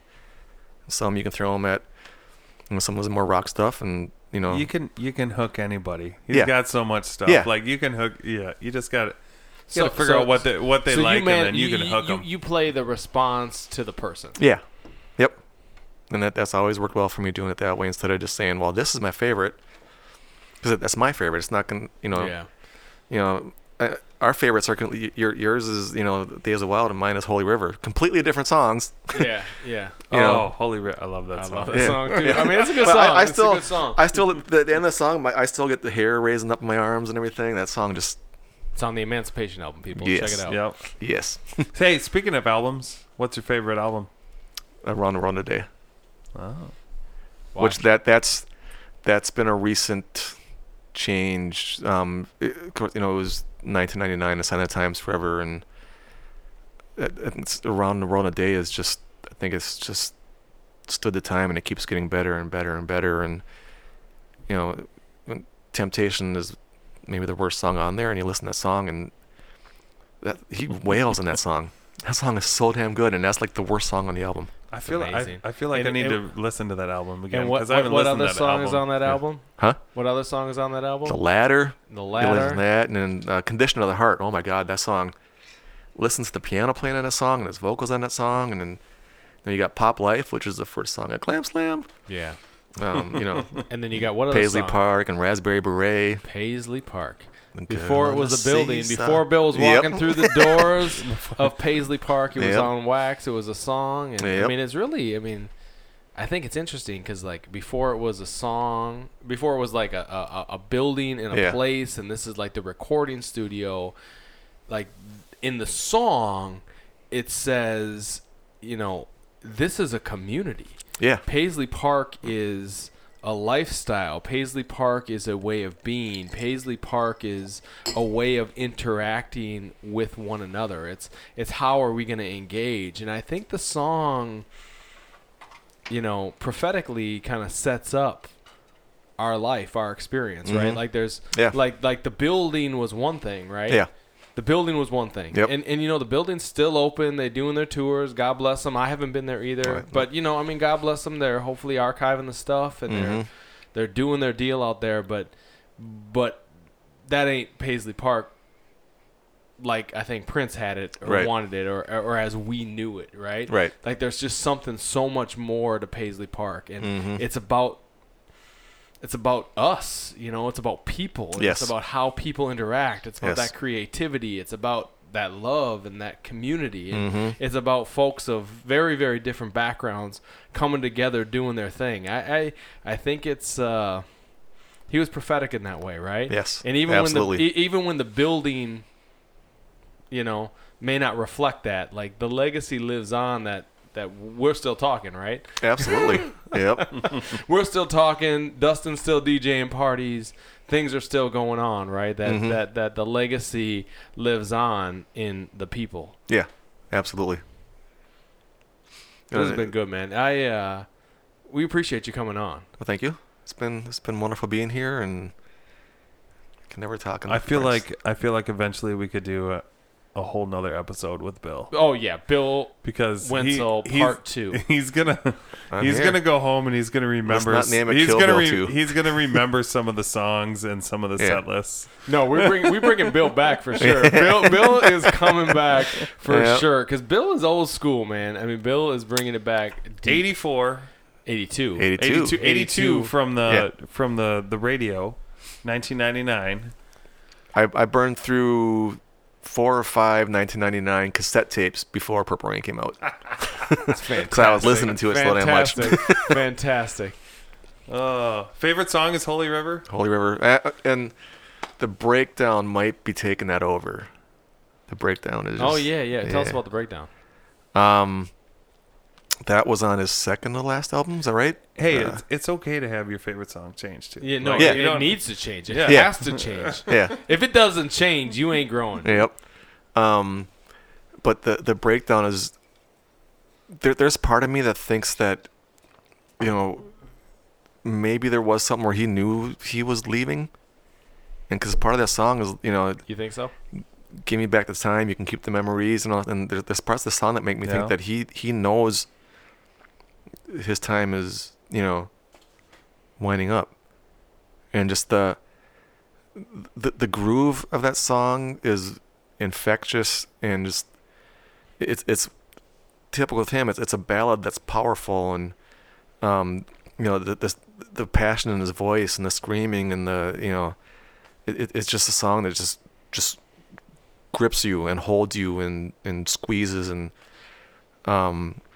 it just that song blows my mind. The breakdown. And All the live video of that song, you watch it, he cried at the end of it. I have Was to that rewatch. powerful? I gotta rewatch that. I gotta rewatch that too. Yep. So, breakdown. Another Mhm. suggestion for all podcast Yes. listeners. Go check it out. One more jam, right? Absolutely. One more jam to check out. Yep. And I think Prince will get you. And I think the catalogs. There's always something, Oh, right? yeah. There's always Yeah. something. Absolutely. There's always something. What do you think about the new stuff that's come out? Just like recently released from the vault and all that. I think they did a really good job with it's called no, it's not Anthem. What do they call it? Anthology. The 95 through 2010. Is that what it's No, called? but that's just Yeah. like on streaming, right? There was no hard copies of that released. I don't No, know. but Okay. that's stream. But it's Yeah. got all the cuts. Right. Yeah. no, that it's super when I jams listened to on that the first couple times, I was like, they did a damn good job putting this together. Good pick. Good pick. Yeah. The Piano and a Mic album, I've had that for a long, long time, and they cleaned that up so well because you can hear it now. Technology. Just from the quality perspective. Yeah, just from a quality perspective. So I didn't listen to it that much before because it was such a crappy Yeah. audio quality bootleg. But now it's an enjoyable listen. Yeah. Yeah. What are your hopes for the future in relationship to kind of the vault and the estate and like what they're going to do with the Mhm. music? What are your hopes for the future? That we keep getting some of the music, and I would hope to God they get some of the live stuff out. Yeah. That stuff has to come. The videos and just live albums, and as good as he was live, the fact that there's not, that he didn't take advantage of that opportunity has always been something I thought was strange. And so if we can get Hopefully Get a he new was. album. Hopefully he was just saving it for right, us. I mean, right. who knows what's in there? Who knows, man? When, I know it's good. Yeah. I would love to be that guy. That's just that. There's Right? one guy that has a job. That's There is going one through guy. all this stuff. Yep. And he's making sure that it moves from tape to digital and just documenting, and Mm-hmm. I hope they're also recording, like, I hope there's film of him and what he's doing, because that has got to be dream job. Yes, absolutely. Yeah, I mean, just amazing experience, right? I mean, what do you do? I'm like, all right, I got to get up again today and go listen to unreleased Prince music. Bummer. But think of how much there is, though. Oh, I mean, the amount of music that he's released is kind of staggering. But what's unreleased? yeah. And they reported they found he made an album with Ozzy Osbourne. what? That was in one of the articles when they first started digging through the vault. There was an Crazy. album with Ozzy Osbourne. I can't keep up with all Just this info. wild. It's Yeah. so much stuff. Yeah, I've never heard anything from it. I don't know what it would sound like, but I saw bet. that and I was like, "What?" Mind blown. Mind blown. Well, this has been good. Thanks for Yeah, coming man. out, man. We're going to bring you back. Thanks for having me. We're going to do this again.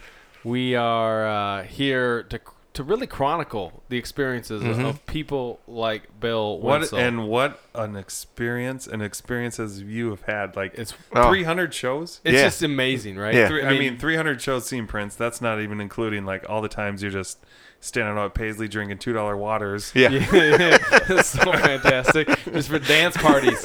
Hey, Yep. hey, Bill. Before we close this thing out, why don't you hit him up one more time and again with your photography website? 'Cause, Yes. I mean, you got some good stuff out Thank you. there. Bill's about to blow up. You want some Hopefully. photos of the Buy 'em now, they're Minneapolis? cheap. What? Buy 'em Yeah, now, I've they're got- cheap. Buy them now. Yep. Buy them now. Minneapolis and Disney World. So give us Yeah. that website real quick. It's WilliamDrewPhotography.com. The Minneapolis ones, there's several in there that are from the night Prince passed, when the city turned purple, and then the anniversaries when it's gone purple. So it's a lot of Prince connection in there too. So check out the website. He just gave it to you. Yes. Hit back 15 seconds. You can write it down. Go check it out. We got some really, really good stuff. We'll post the link. We'll post the link. Bill, we appreciate you coming on. This is Paisley Nights. We are chronicling the days of wild. I am Mark Bondi with the co-host, DJ Dudley D. and we are telling stories of Paisley Park. We're going to keep these things coming. There are countless stories, all kinds of people impacted by Prince opening up the doors of Paisley Park, letting us in and night out, year over year. I mean, the stories, we just getting started, y'all. So keep listening. We appreciate it. Peace and be Wild. Yeah. I knew that line.